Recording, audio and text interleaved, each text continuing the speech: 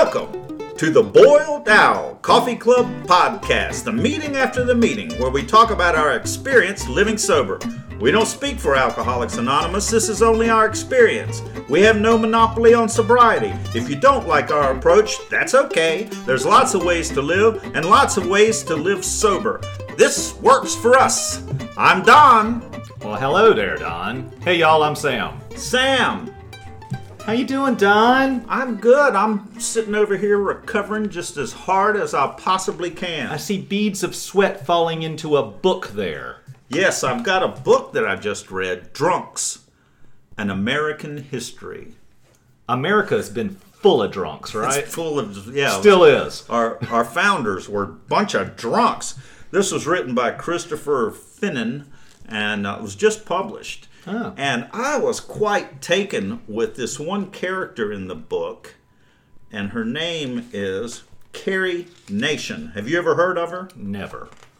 I've heard of Carrie Fisher, though. This is not Carrie Fisher. This is Carrie. This is well before Carrie Fisher. There's a picture of her in here. If you could describe that. Oh, wow. I'm thinking Salem witch trials. She looks like a demon witch. She does. She looks like she's 60, or maybe, of course, this is a long time She's ago. rode hard and put up wet 60. 1920. She's wearing all black with a hood. She's carrying a Bible and a hatchet. Wow. Her story it's just astounding. So this was, let me read a part of this book about her. Nation began her campaign of civil disobedience in the summer of 1900 by marching into several liquor joints in Medicine Lodge, which was in Kansas. And she would march in singing, "Who hath sorrow? Who hath woe? They who do not answer no. They whose feet to sin incline, while they tarry at the wine." Terry at the wine. The owner of the first saloon threw her out into the street, but most people in the town were on Nation's side, and officials closed all 3 establishments that she went in to try to close. Soon after, she traveled to a neighboring town and engaged in her first quote-unquote smashing, throwing bricks and stones at the mirror behind the bar and the shelf of liquor underneath. She would demolish dozens of businesses in this fashion. The climax occurred 6 months later in Topeka, the state capital, when she attacked a saloon favored by legislators. Armed with hatchets, Nation and 3 other women attempted to rush past the doorkeeper, who grabbed Nation, wrestled away her hatchet, and fired a warning shot into the ceiling. Nation seized another hatchet, demolished the bar, overturned the slot machine, smashed the beer kegs, and threw a heavy iron cash register into the street. My God, we need her as like an anti-hero, a villain in a movie. I know. Nation was this is what's amazing, is the law was on her side. Nation was hailed as a hero by her fellow prohibitionists. This was in 1900. She had aroused the law-abiding people of Kansas to the disgrace of lawbreakers, partly by her own lawlessness, an editorial in the Emporia Gazette observed. Even those who deplored her violence were fascinated. Her smashings were front-page news from coast to coast, all across the country. She was well known for this stuff. Later, some would even credit her with drawing national attention to the problem of saloons and leading the country towards prohibition, which went into effect in January 1920. So it's kind of the beginning of prohibition. Wow. She is definitely not one of my favorite people. Although she sounds pretty badass. She's badass, but woo-hoo-hoo-hoo. I would not want... Let's just say that's not a grandmother I would want coming at me with a switch. I enjoyed drinking, but it'd be hard to enjoy yourself with a woman coming at you with a hatchet. I know, I might spill my drink. would be a mess. We have a guest today. We do have a guest. Hi, guest. Hello, hosts. Who are you? I am Tom. Hey, Tom. Glad you're here. Me Tom, too. Thanks for having me. Welcome to the Boiled Owl Coffee Club. Thank you very much. I've never been to this coffee shop before. It's absolutely spectacular. The Yeah. artwork is incredible, It isn't is, and and I'm glad we could find a table. It's pretty crowded. It is. We got a few tables here. This is being recorded in my living room. But we do have coffee. You make some coffee noise. Slosh, slosh. It's hot. It's nice coffee. I got iced coffee. Tom, what happened to you that caused you to quit drinking and come to AA? Wow, diving right in. That's what got you there. That's truly it. It was the emotional darkness that it brought. You know, for a long time, drinking helped me emotionally to liven up, be able to laugh, be able to entertain, be able to be outgoing, be all the things that I didn't think I could be. And then that stopped working, and it started almost escalating the misery, escalating the darkness, and there were a lot of not yets. I was reflecting a little bit before I came over about what things used to be like. There were a lot of not yets. I was never arrested. I did not lose my job. My housing stayed the same. My relationship pretty much stayed intact. So I didn't have any of those measurable consequences, as far as I can tell. But emotionally, I was dying. I mean, I was just a shell of a person. I wasn't at all who I wanted to be, had lost track of who I wanted to be, was just a miserable shell of a person. And outwardly, people seem to have been shocked that I wanted to stop drinking. You know, I haven't heard anybody say, yeah, we knew there was something, you know, that kind of thing. But I knew any one of those consequences was going to be catastrophic. And, you know, I was any day away from running somebody over with my car or losing my job or whatever. Were you trying to control your drinking? How did you know? Yeah, I tried to control my drinking for years. I had all kinds of rules. I had the 3-drink rule, and that, you know, I always it sounds like a joke, but I always lost count after 2. So after 1, 2, wake up the next morning. Like, it was just, after that, it was just a blur. As soon as I got it in my system, I was off and running. And this was out and about as well as at home, or at home? I didn't really. I think at home I only kept enough around to, maybe I was kind of like subconsciously controlling it. I didn't keep bottles around and things. I would have, by the end it was wine and pills. So I had, and the pills were prescription, so that was, you know, that didn't really count. Of course not. It was, legal. So it was legal. It was, you know, I had to go to a pharmacy to get it. So that was different, but it sure did enhance the wine experience and the beer experience, the liquors, whatever I was drinking. So yeah, I could indulge more in that stuff at home. I wasn't popping the pills when I went out. Yeah, more at the end. It was much more in home in isolation. The relationship I was in, I could hide in the house. He was upstairs, I was downstairs. He was playing video games. I was wine and pills and painting and who knows what. You're a painter? At the time, I like to find creative outlets, and that was one for a little while. Not in any, I mean, as I'm surrounded by this beautiful art, not in any serious way, but it was an outlet for a little while. You know, I thought that, you know, I'd get to an emotional place where I really wanted to, you know, throw some stuff on paper and stuff like that. But looking back, it was pretty emotionally charged stuff, very dark colors, a lot of running colors, a lot of, you know, expressing your psychic nightmare. Absolutely, that's the way my art was. Absolutely, yeah. It was a dark time for me. It was a really rough time, and basically the punchline of the story is went out for New Year's party, just like any other New Year's. It happened to be New Year's, but it could have been any, you know, Tuesday night of any week throughout the year, and went to a pretty highbrow New Year's Eve party around the corner from here at the house of a man who is now deceased from alcoholism, from my understanding. And I was always a blackout drinker from the beginning, and that was one of my favorite parts of it, because then I could truly let go of who I was and not have a lot of remorse about what I had done and stuff. And who knew? Yeah, and I went to this party with 2 friends, and the next morning woke up on the couch on the phone with them saying, they were having some pretty heavy discussions about the night before over at their house, and some things needed to change on their end. And I said, that's exactly what's going through my head. Something's got to change. This is awful. I only had snippets of memories of the night before, and they were just really, really embarrassing. Going around to folks that were dressed really nicely for New Year's and had brought their favorite wine, and I'm going around pouring wine in whiskey glasses or vice versa. I don't know what the hell I was doing, just making a spectacle.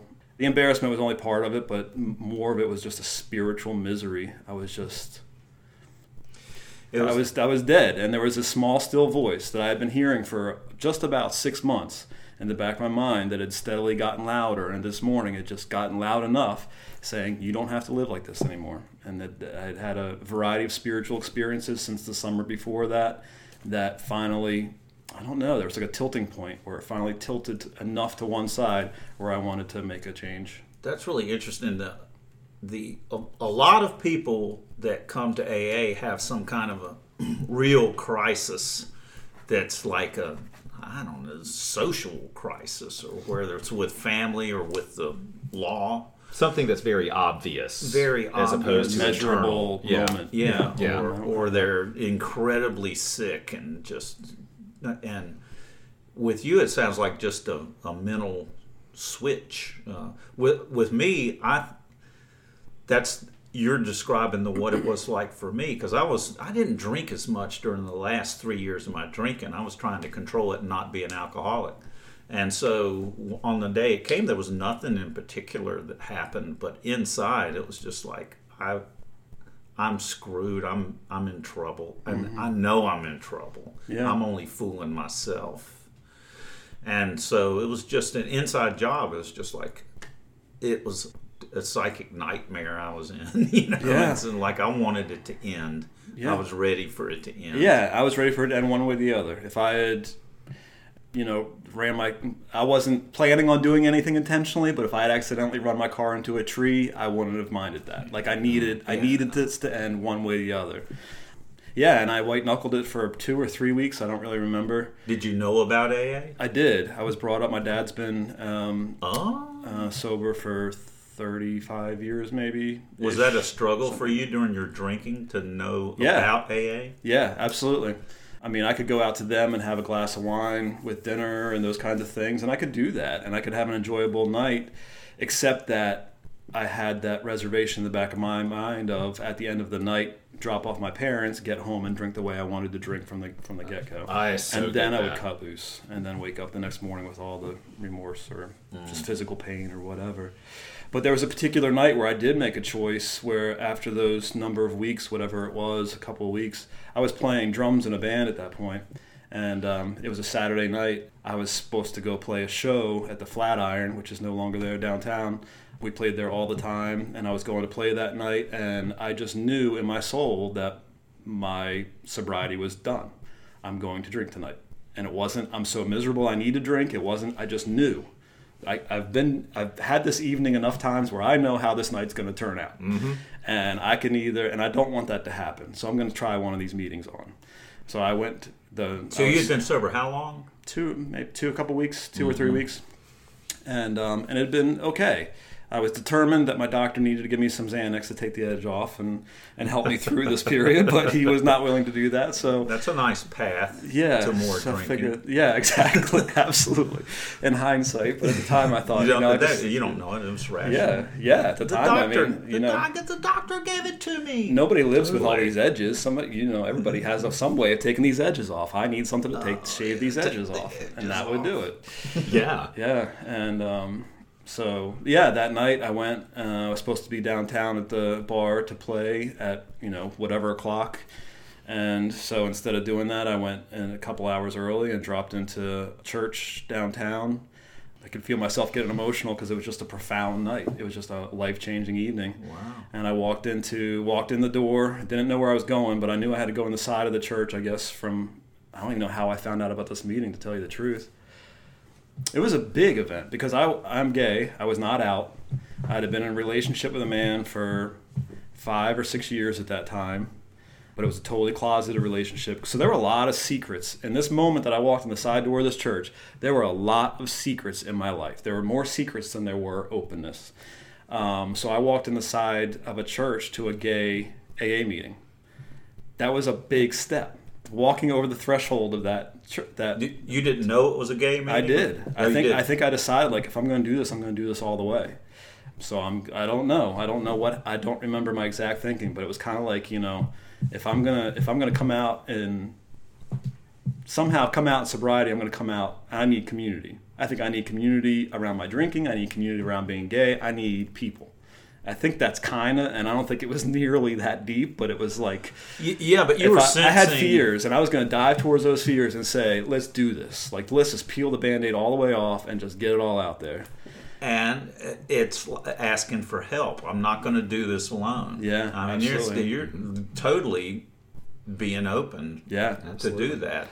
Stripping down, saying, "This is me." Like, here we go. Yeah. And I love your description of that first meeting. Mm-hmm. Tell us some more about when you walked in. Yeah, so I walked in the side.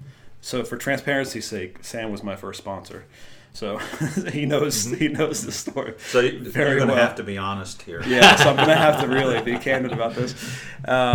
So I walked through and I have very vivid memories of entering the meeting. I don't remember the meeting at all, but I walked in the side entrance, and when you walk in the side of this particular church, the stairs split both directions. You can go up or you can go down. And I had no idea where to go from. I couldn't see what was on either side of that. So I walked, for whatever reason, I chose up, and I walked around upstairs, and there was nothing going on, and I was like, well, this isn't it. And like everything else, I was late, so whatever was happening was already happening. So then I remember I smelled coffee, and I knew, well, where are those those drunks? So let me try the other direction. And I walked halfway down the stairs, and I remember walking halfway down the stairs, and I was aware they probably knew I was there. They probably heard the door, and now I know that's true because I've been to that place enough times. And they could probably see my feet, and I was kind of walking down and walking up and walking down. They're thinking about you, too. Yeah, and they're like, well, okay, what's this? I know there's a story here. Is he carrying a hatchet? Yeah, exactly. And I was just about halfway down the stairs, and all of a sudden the whole room burst out in laughter. And I thought, this can't be the right place. There's no way this is an AA meeting. These people are too happy. Like, right in that moment, it totally didn't match up with what my vision of what I was walking into. I thought it was going to be a very dark space, a bunch of old curmudgeons sitting around smoking, and I just pictured darkness and misery and, oh my God, complaining and whatever. And when I heard that laughter, I literally turned around and walked back up the stairs and thought, this isn't it. I know this is the wrong place, but I don't know where I'm supposed to go. And if I leave here, I'm going to drink. And I don't want to drink anymore. And it's the only thing I want to do, and I don't want to do it. Right. So I walked back down the stairs, and then I don't remember anything until the end of the meeting, where. So you walked in. Mm-hmm. Yeah, I walked in, and I sat down, sat through the whole meeting. I may have introduced myself. I don't know how. I'm sure I didn't. I didn't introduce myself as an alcoholic for quite a while into meetings. I only went to open meetings and finally said, I have a desire to stop drinking, and then maybe at some point I decided maybe I fit this criteria. But again, without those measurables, I didn't define myself. I didn't know what it meant, what that word meant, alcoholic. And I think a lot of newcomers struggle with that big word. That's a really big word. Anyway, at the end of the meeting, I had been... Wait a minute. What does it mean?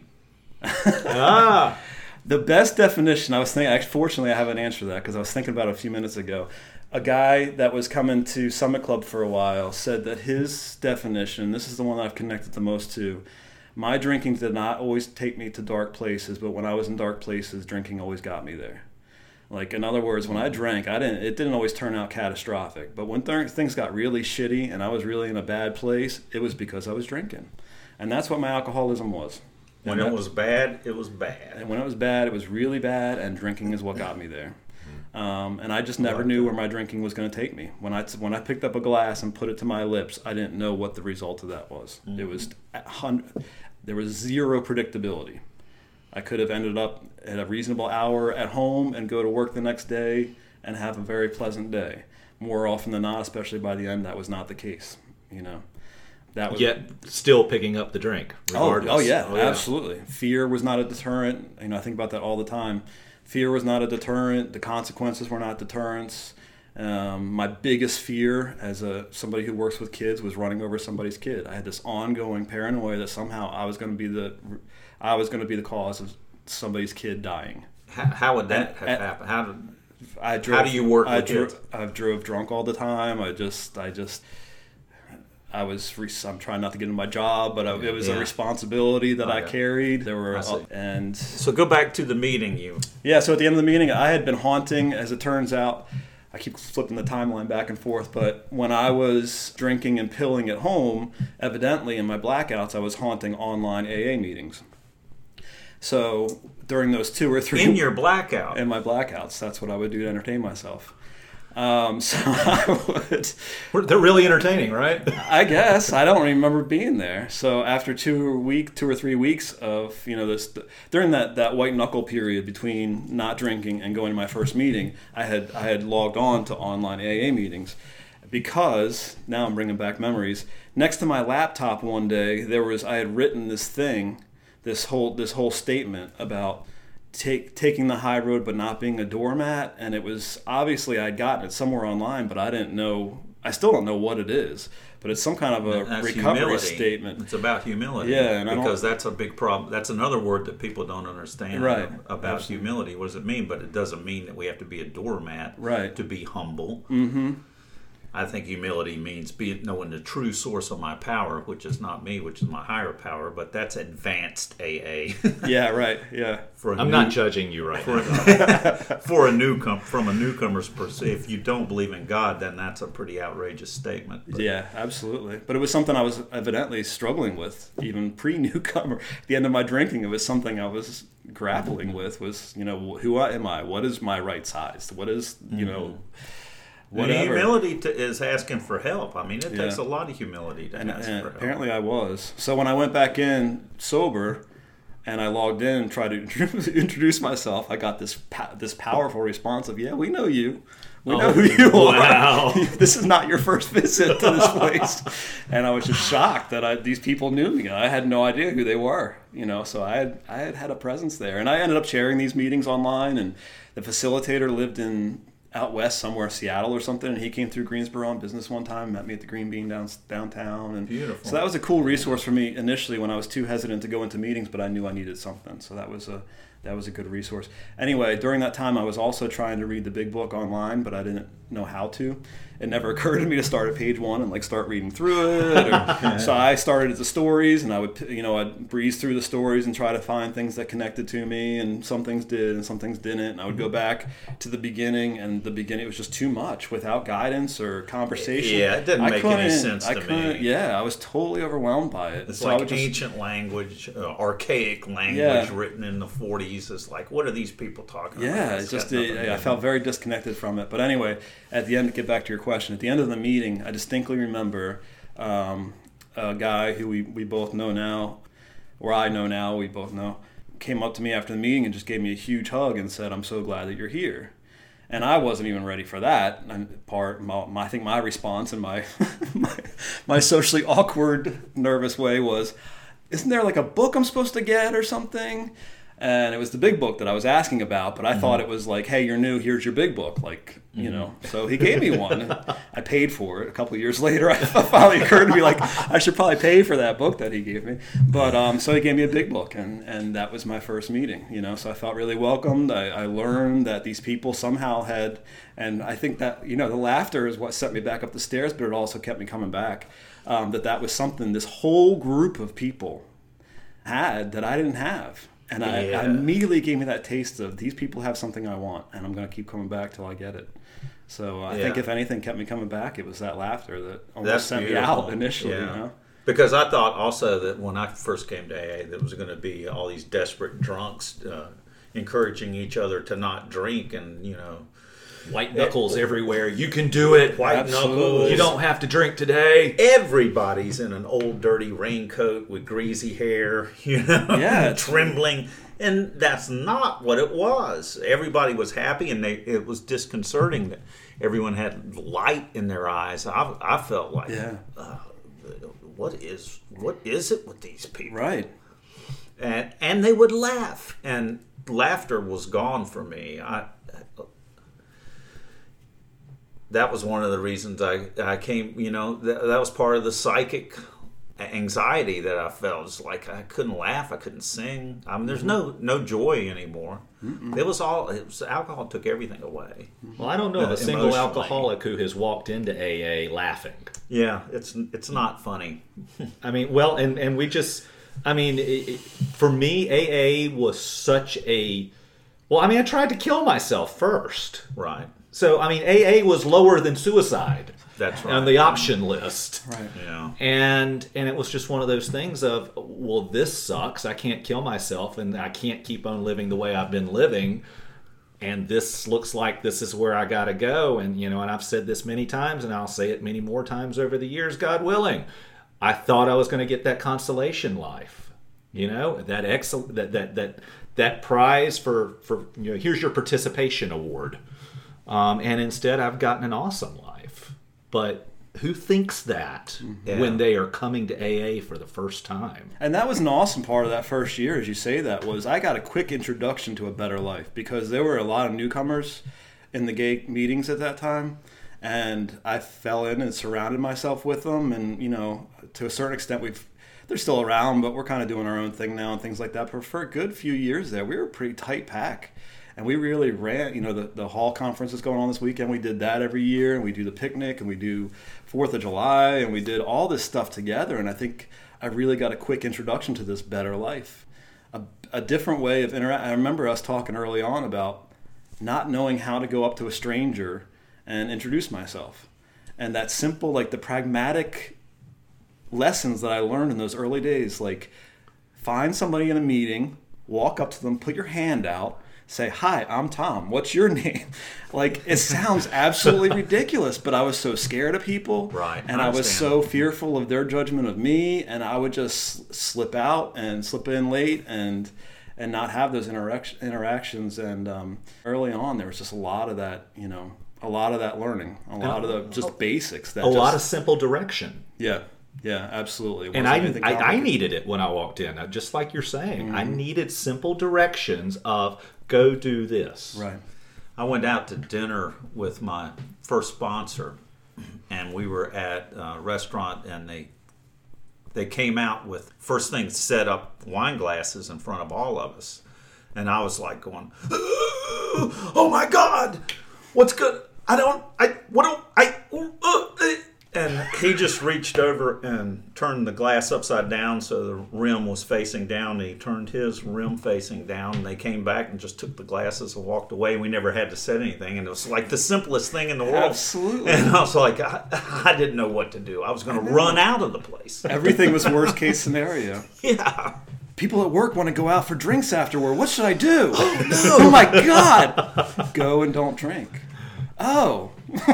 That's an option. But what if they ask? They're not going to ask. They don't care. Okay, well, we'll see. And sure enough, they would never ask. So offended. Yes. You got to know my whole story, man. Yeah, right. Well, I've got a little something that I want to share too, because I mean, you brought up that I was your first sponsor, and you just mentioned first sponsor as well, Don. Mm-hmm. Not that I was your first sponsor though, because that would mean that I would be really old. Oh, sorry. So I'll just call you Sonny. You usually do. The impact upon my life of you asking me to sponsor you was at a really critical time. I had been traveling for work, and my partner had been in the process of selling our house. When I was returning home, I was supposed to be returning home to go to the new house, and the deal had fallen through. Our house had sold. All of our stuff was on a transfer truck. Our dogs were in Greg's car, and we didn't have a home. Fortunately, I had connections that got us a place at a local executive apartments type thing where we could have the dogs, and we were there for a week or two or something like that. In all of this, Tom asked me to be a sponsor. I remember we met at Panera, and we sat down and we talked about it. And one of the most amazing things happened is that this newcomer asking for help got me out of my head on what was going on in my life and helped me to help someone else. So the reason I want to bring that up is there are so many of us that are so afraid. I was horribly afraid to ask someone to be my sponsor when I first came into these rooms. It's scary. And the thing is, you have no idea how much you're asking someone can help them. Mm-hmm. And that was just a huge thing for me. Absolutely. And it was funny that you bring that up, because I remember slowly chasing Sam down in the parking lot, because I had been so nervous, at least through the whole meeting, when I finally decided to ask him, that I couldn't ask him. So I awkwardly, like a puppy dog, remember going out in the parking lot, just awkwardly following after him until he was finally alone, and then asking about it. And the funny thing, I think that, for me, the kind of the higher power God shot part of it, for me anyway, was that I had been listening in meetings for a little while. I don't remember how far into my recovery I had asked Sam, or before I had a sponsor. I remember that I was specifically looking for somebody in a similar situation as myself, as far as relationship, and I don't even know what the other criteria was. And when I ended up getting to know Sam, I couldn't be any more wrong about who I thought he was and what his situation was and how I thought. But I think my higher power needed me to think that we had those things in common, so I could get to the things that we did actually have in common, because our backstory was very similar, as many of ours are, because, feeling apart from, and, whatever, a lot of different things. But I needed more of the surface level stuff to get me there, if that makes any sense. Mm-hmm. So it was an interesting process that I kind of got, tricked into asking, and then I had to have a little bit of the courage to ask about it, or given a little bit of courage to ask about it. And then it played out in ways that I never could have predicted, so it was a really cool process. It was a really cool time. I mean, a lot of people talk about how challenging the early year is, and I get that, and I certainly had those challenges. But I was really blessed to have a very exciting year. I just remember it being a really bright, alive, fun time, and I just was fortunate to really fall into a very active couple of meetings and groups, and there was also a meeting really close to work. I remember, going during lunch meetings and sneaking away from work and going and just falling in. I think I just fell in a lot of places, and it helped an awful lot early on. It is like a bright, it's beautiful time. My first year, it was the same. Well, there's highs and lows. I remember a guy saying, I'd been sober for a month, and I picked up my 30-day chip, and he said, well, has the roller coaster calmed down and things are starting to even out? And I was going, no, not really, but I think it certainly had. Mm-hmm. By 3 months, maybe it eased a little bit. But the thing about it was, there would be periods of complete panic about how am I going to deal with life sober. Mm-hmm. There would be times where I really wanted to drink and had no idea how I was going to get through that feeling, and managed to get through it. And over a period of time, the thing is, I was learning how to live sober and learning how to feel that thing. When you get sober, you'll feel better. You feel better. You feel everything better. You feel your happiness, but you feel your terror better. You feel your pain better. Because you feel for the first time. You're not running from it. And how do you do that? Well, I had to learn how to do it. And it was exciting. Mm-hmm. Like you said, it's like being around people who knew how to introduce themselves. Mm-hmm. Wow, that's right. Yeah. People people that had been through the same thing. Yeah. I'm driving. I remember. I don't know if it was you or who it was, but I remember I was driving around a lot for work at that point, and I was driving back from High Point to Greensboro, and I was driving past, I think it was a martini bar, and it was like 11:30 in the morning or something, but for some reason I was having a really hard time driving past there, and it wasn't a playground I had been to before. It's not a place I'd ever been to, and I remember getting on the phone with somebody, and they simply said, "Stay on the phone with me until you get past there," and we talked, and then they was in the rearview mirror and moved on. So you're right, it was just those little moments of having somebody on the other end that's been through those things to just kind of ease you through it. It wasn't a big dramatic moment or anything like that. It was just, okay, yeah, we'll get through this in 5 minutes. You're going to be great. So let's do it, I'm curious. Both of you are gay. I'm not gay. And I'm just curious about what it's like to be gay, going to meetings and how that plays for you in going to meetings. Do you feel more comfortable going to a gay meeting than you do to an open meeting with everyone there, or has that worked out for you now? What's that whole dynamic like? Do you want to go first? You can go. Okay. So my experience with it was when I started coming to AA 2002 and then out for several months and then back in 2003, the beginning of my experience in AA was just gay AA meetings. And there were 3, I think, at the time. One of the things that's recommended is 90 meetings in 90 days. And if there are only 3 gay meetings a week, it's going to be kind of hard to do 90 meetings in 90 days. So I surely didn't try that in 2002. I only went to the gay meetings. But I was absolutely terrified of being around straight men at that point in such an environment where if I looked at someone wrong, I thought I was going to catch some shit in the at least, or worse. I'm going to be found out. I'm going to be called out. Someone's going to look at me angry. Whatever. Mm-hmm. But one of those things of I had that irrational fear, which is not necessarily irrational depending on where you grow up and when you grew up gay. Right. I'm almost 47 years old, and I grew up in a tiny ass little town in in North Carolina, and getting beaten up for being gay was a distinct possibility. It never happened, but it was a distinct possibility. So the gay meetings were a place that I could go to AA and not have to worry about the gay side of stuff. And so by going to those 3 meetings a week, even though that was not enough for me to get sober, it gave me the introduction and the comfort with AA, such that after that period of 5 months when I was drinking again, when I came back, I knew I needed to go to mainstream meetings too. And the cool thing that happened was when I went to those mainstream meetings, I saw people in those meetings that I had seen in the gay meetings. So I knew that, okay, if they're here, then this is safe. Yeah. And secondly, I knew how AA worked. I had already had my introduction to AA, and I had a comfort level with it. And so for me, most of my meeting attendance is mainstream meetings.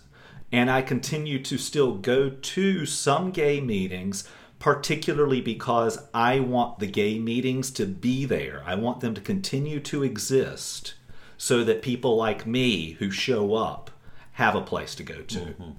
Which increasingly that is diminishing.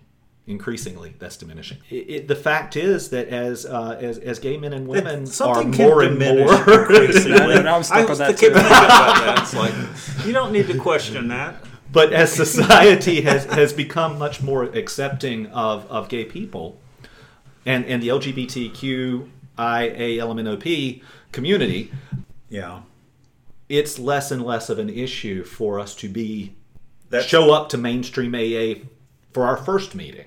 That's happened in the last couple of years. Mm-hmm. Yeah. And so, will gay meetings always exist? Yeah, I imagine so. But they're not as critical. They're not filling a need, I think, that's as strong as it was needed earlier. Well, there's men's meetings, there's women's meetings, there's doctors' meetings, there's lawyers' meetings. Mm-hmm. That exists all throughout. It does. Yeah, and Bill was a big proponent for specialized meetings. My experience was a little different because of where I was and things. I didn't know any gay people when I came into recovery, besides the guy I was basically married to. So I wasn't out to my family. I was just trying to think if I came out. Yeah, I dove into the AA meeting, but I think for me, and I'm trying to really remember, my first home group was a gay meeting, but became the men's meeting, and I think those are the only 2 home groups I've had, but I've gone back and forth between those 2, depending on where those meetings are and where I am in my life. So I think depending on those 2, depending on my perception of the health of those meetings and my own health and needs, I just waffle between the 2. So I want to be clear, the men's meeting is a straight meeting. Or not straight, it's a mainstream meeting. It's not a specifically gay meeting. It's a men's meeting for any man. I'll tell you, the one thing that keeps popping to mind that I think answers this for me is that really early on, I went to a Wednesday night meeting, which was the Mustard Seed. And the reason I say that was because it was all older white guys. And it wasn't a lot of people. And when I walked in there, this one I was on early for, actually. I wasn't even late or anything. I went in there a little bit early, and it was, I was young in recovery, so I kind of walked in, sat down, and just kept my mouth shut and just listened to people's small talk and stuff. And it was all political, and it was all on the other side of the spectrum from where my beliefs were, and it was making me really squirmy. Thankfully, I stuck around, because what I learned was the moment that meeting started, all of that stuff disappeared. And I knew that the outside issues were a principle. Leaving outside issues outside the meetings was a principle of AA. And it built so much faith in me in that moment to see that play out in that way. And I truly believe that it was true. And I've had very few. I can only remember one instance in particular where I did not feel emotionally safe in a quote-unquote straight meeting. And that was actually pretty recently. And I brought it up at the end of the meeting. Somebody had made a comment, a pretty homophobic comment. He thought it was a joke, a funny, and he felt safe in a men's meeting to do that. Mm-hmm. And at the end of the meeting, I processed it for the entire length of that meeting. How am I going to deal with this? Unfortunately, he left, so I couldn't talk to him directly about my concerns and how uncomfortable it made me. But I did bring it up as a home group member and basically said, I need any newcomer in this room at this moment to know that those comments do not reflect this meeting in any way. That as a home group member, I assure you, we put principles before personalities, and your recovery is our priority. And the reason I can say that with confidence is because it's the only thing I've seen in the past 9.5 years in AA. And I value that tremendously. Now, on the other side, going to a gay meeting... That was beautifully handled. Well, thank you. It took... Yeah, well, it could have gone any direction knowing my emotional state at any given time. But it went really well. And on the other hand, there's a real comfort. There's a real comfort going into a gay meeting, not just around pronouns. This morning in the men's meeting, I spoke about a previous relationship. It was part of a bigger point that I was making, and I chose to keep it kind of ambiguous because I didn't want to detract from the bigger point I was trying to make. Mm-hmm. I feel like if I say, and then I broke up with him, then everything after that gets lost on somebody saying, oh my God, did he say him? What's going on? It can. I keep it not because of a safety thing. I might be belaboring the point, but I keep it ambiguous to make my point. In a gay meeting, I don't have to do that, but it's bigger than that, where there are kind of undercurrents of understanding that we have.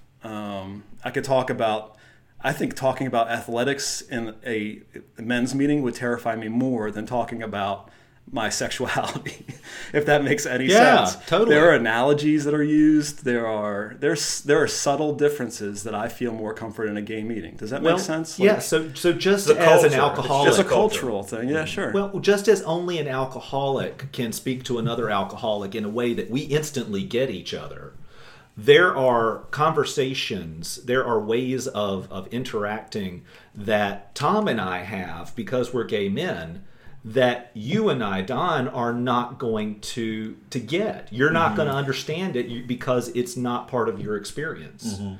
That's exactly what I'm hearing you say about that difference. And having that inherent understanding of each other helps me to get to the recovery part faster. Yes.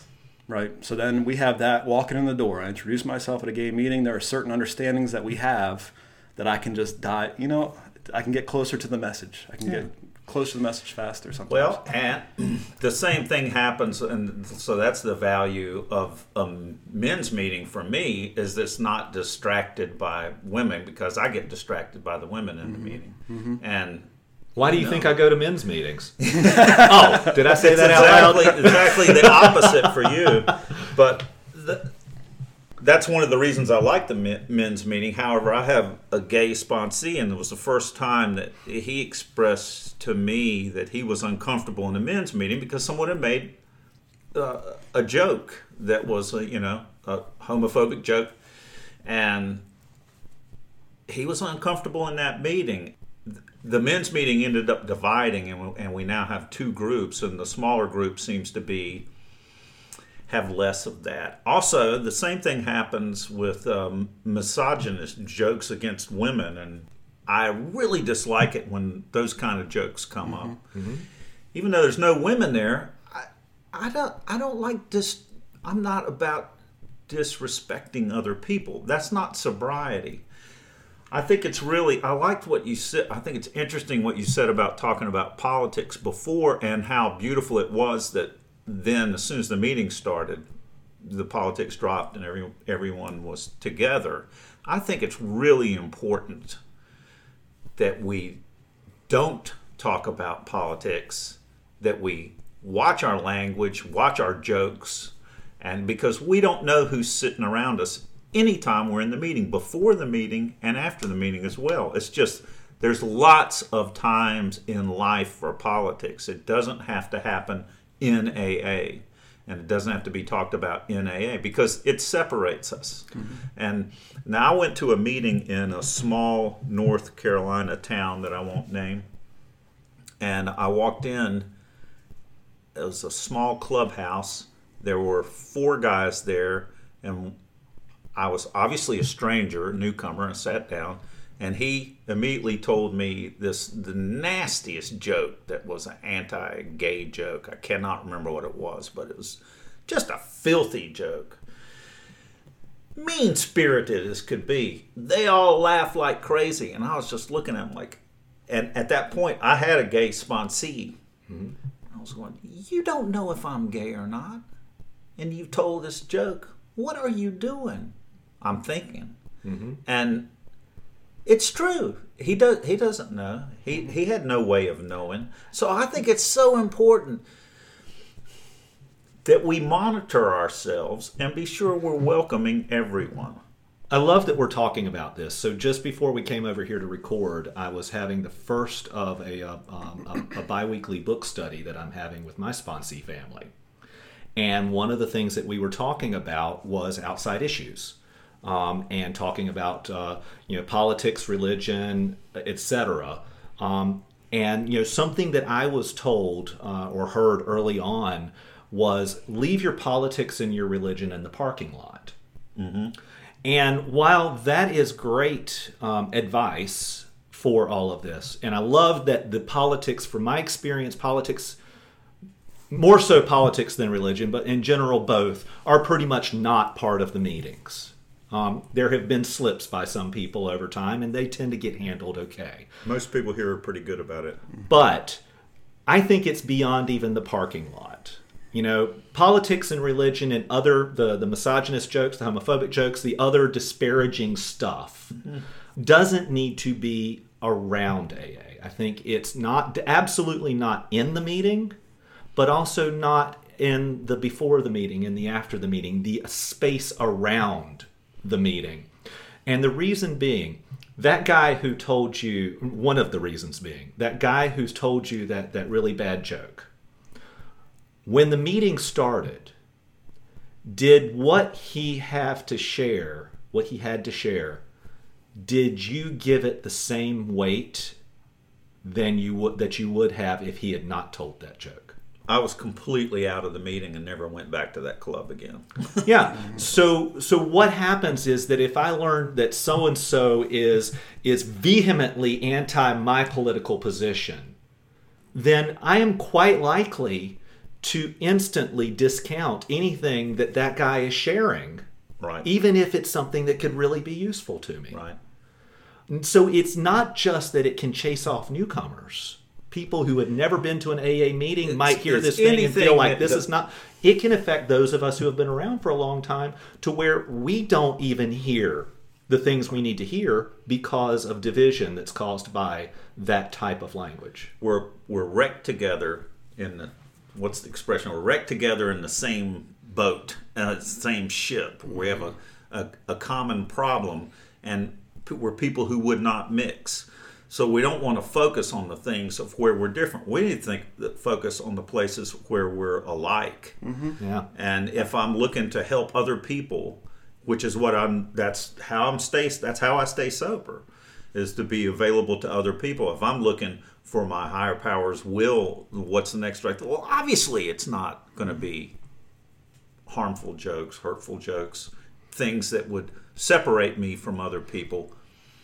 It's also how we learn. I mean, just like I learned how to go up to that person and shake their hand and introduce myself. I saw one of the only time, I only remember really 2 times where it was an issue, but somebody was sharing in the lunchtime meeting, and they said it was a male that was sharing, and they said something about he.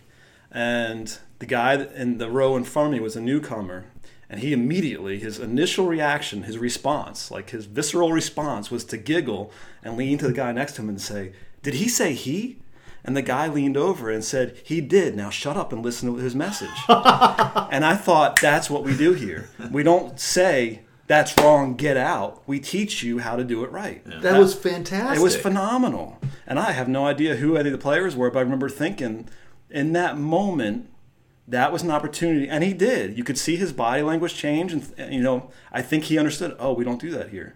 That's how, so then that's what he carried forward. And I think that's our responsibility in these meetings when those microaggressions or whatever come up. When the B word comes up in the men's meeting, people don't put up with it in a general sense. And they say, well, I'd rather we not. Or in a graceful way, they correct it for the betterment of the group and to make sure the message gets through. And I just love that about the program that we're working on. And it's not it's not from a place of being prudish or controlling or anything like that. It's coming from a place where we are all in this together, and if we do not have unity in AA, if we are not here for each other, then we're all screwed. Because it can fall apart. It's true, and maybe that's what you meant by Rick, by this in the same boat. Yep. Like I need you to be steering towards recovery because I need what you have. Does that make sense? Right. It's not just a matter of you stepped on my toes. Like, I need you to help out with this. Yes. We're in this together. I'm going to help you. You're going to help me. We're going to both move forward. That's it. Yeah. Well, that is great, Tom. Thanks for joining us. Yeah, thanks for having me. I really thoroughly enjoyed it. Oh my God! There's a woman with Not the whiskey! Don't worry, here comes the owl. Get her, Al! It's time for our old timers question. Who you calling an old timer? You! That's what happens if you don't drink and you don't die. No matter how long you've been sober, it's still one day at a time. Don't you call me Sonny. Sonny. Oh, if you want to ask us a question, please go to boiledowlaa.org. Today's question comes from a blast from the past. Carrie Nation asks, Oh, I know her. drinking and drugs are bad for everyone. It's sinful. Don't you think everyone should quit drinking? No. Thanks, old timer. Oh, you have more. No, I don't. Yeah, no, I don't think everyone should quit drinking. And AA doesn't think everyone should quit drinking. I wish I could drink normally. I wish I could have a couple of glasses of wine. I wish I could have a couple of beer. There are people who can, and it doesn't ruin their lives. And that's what the problem. I heard this thing of I'm a person who doesn't drink very much, but when I drink, I turn into another person, and that person drinks a lot. Yeah, absolutely. And if I could, if I could have a beer or a glass of wine and enjoy it at dinner like my brother does, like my wife does, I would do it because there's no harm in it. So AA that's one of the things I like about reading that book that I was quoting earlier about all of the temperance movements, lots of them throughout history for 200 years or so before AA came to be, before Bill and Bob formed Alcoholics Anonymous. It was always that everyone needed to quit drinking because it was sinful and it was wrong. Mm-hmm. And they said, no, not everyone doesn't need to quit drinking. It's like, if you are an alcoholic and alcohol is ruining your life and you can't quit, we have a way to quit that works. There are other ways to quit as well. You're welcome to try them. This works for us. And I love that about it. Mm-hmm. That's what was attractive to me. Love that. What do you think, Tom? I don't know. I mean, I definitely feel like the answer is no. The two words that stood out for me in Don's answer were sinful and wrong. Two of my favorite things. I've always been, even as a child, I've always loved the dark underbelly of life. I like the dark corners. I remember sneaking away on family vacation in Ocean City because I saw a punk rock club on the way in. I was like 11 years old. And I snuck away to see what was going on in that place, in the middle of the day, and they were setting up for a show, and I don't even dislike that about them. I really, it's part of me. I embrace it. I like it, and I still get to explore it in sobriety, which is great. I think the common factor between recovery and the question is the drinking, but I think they're two totally different things. I see people, I love to go to concerts. It's still I'm so glad. One of my hesitations in coming into recovery was I thought I wouldn't be able to go to live music anymore, much less play live music.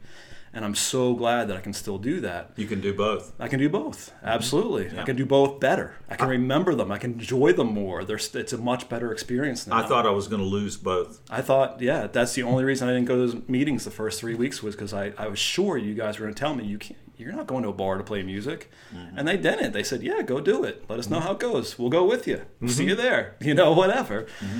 But I think it's two totally different questions. And I love that people can, if they want to drink, that they can do that in a healthy way that doesn't, cause them to run into my car.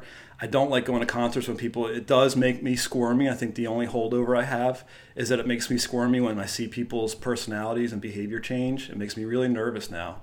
And that's different for me because like at concerts, I can I can feel it. I can feel the energy change at some point. It's like, ooh, look at that. It's time to go. And and it's not because I want to drink. It's because it's unpredictable. And I don't like unpredictability as much anymore. And it makes me a little squirmy. But I don't like people throwing up on my feet. I don't like that. I don't like fights. I don't like, stuff like that. I mean, a good argument every once in a while is all right. But I'm glad that I hear a lot of people say, I wish I could drink normally. And the way that things have turned out for me, I can sincerely say that I'm so glad I'm an alcoholic, which is absolutely insane and sounds like, oh, that's so sweet. That's so cute.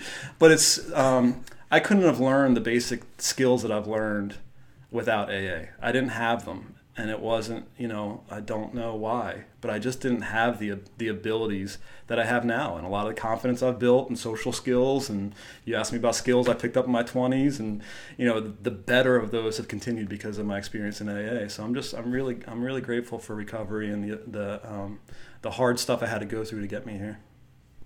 Yeah, I love that you bring up the sordid places, because we can go to the most sordid places on earth provided that my spiritual condition is fit. And that is a horrible paraphrasing of that statement in the big book, but it works. And trust me, I do go to the most sordid places on earth and have a lot of fun, sober, and I leave sober, and that's an important thing.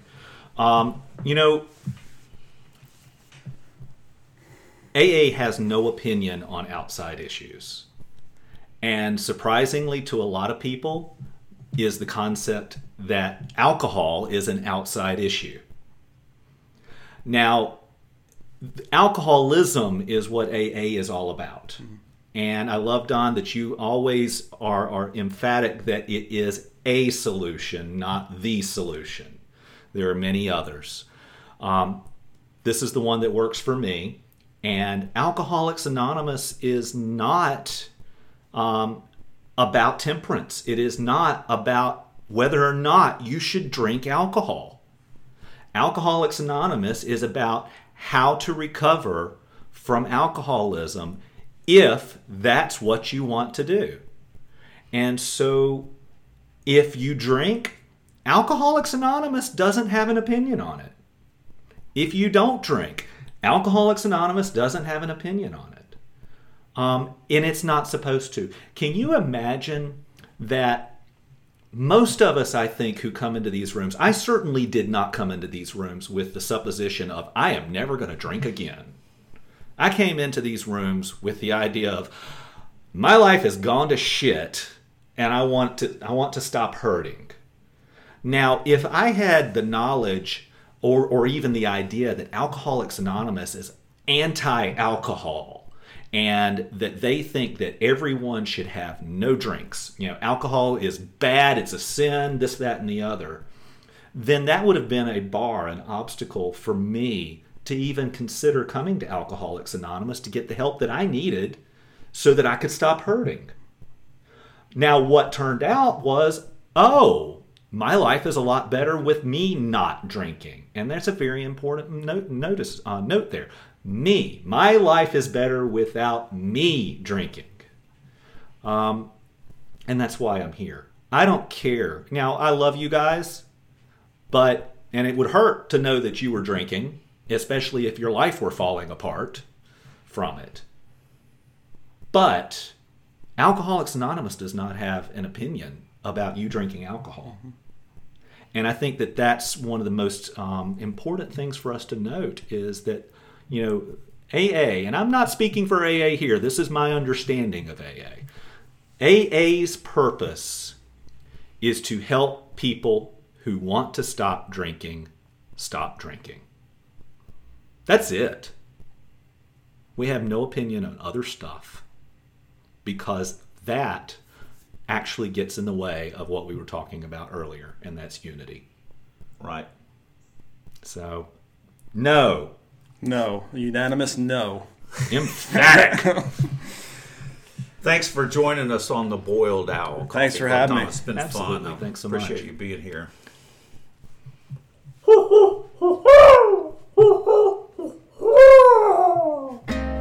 What's that bird been smoking? We have no opinion on that either. Thanks for joining us. The Boiled Owl podcast is posted on the 1st and 15th of every month. Visit our website at boiledowlaa.org or email us at giveahoot@boiledowlaa.org. If you want to know more about AA, Google Alcoholics Anonymous and your city or visit aa.org. Please note, Boiled Owl AA is produced by members of AA and only expresses our experience and opinions. It is not endorsed by AA World Services.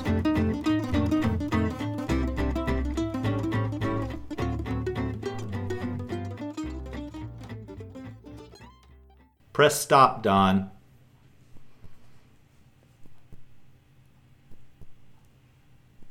No, really, press stop, Don.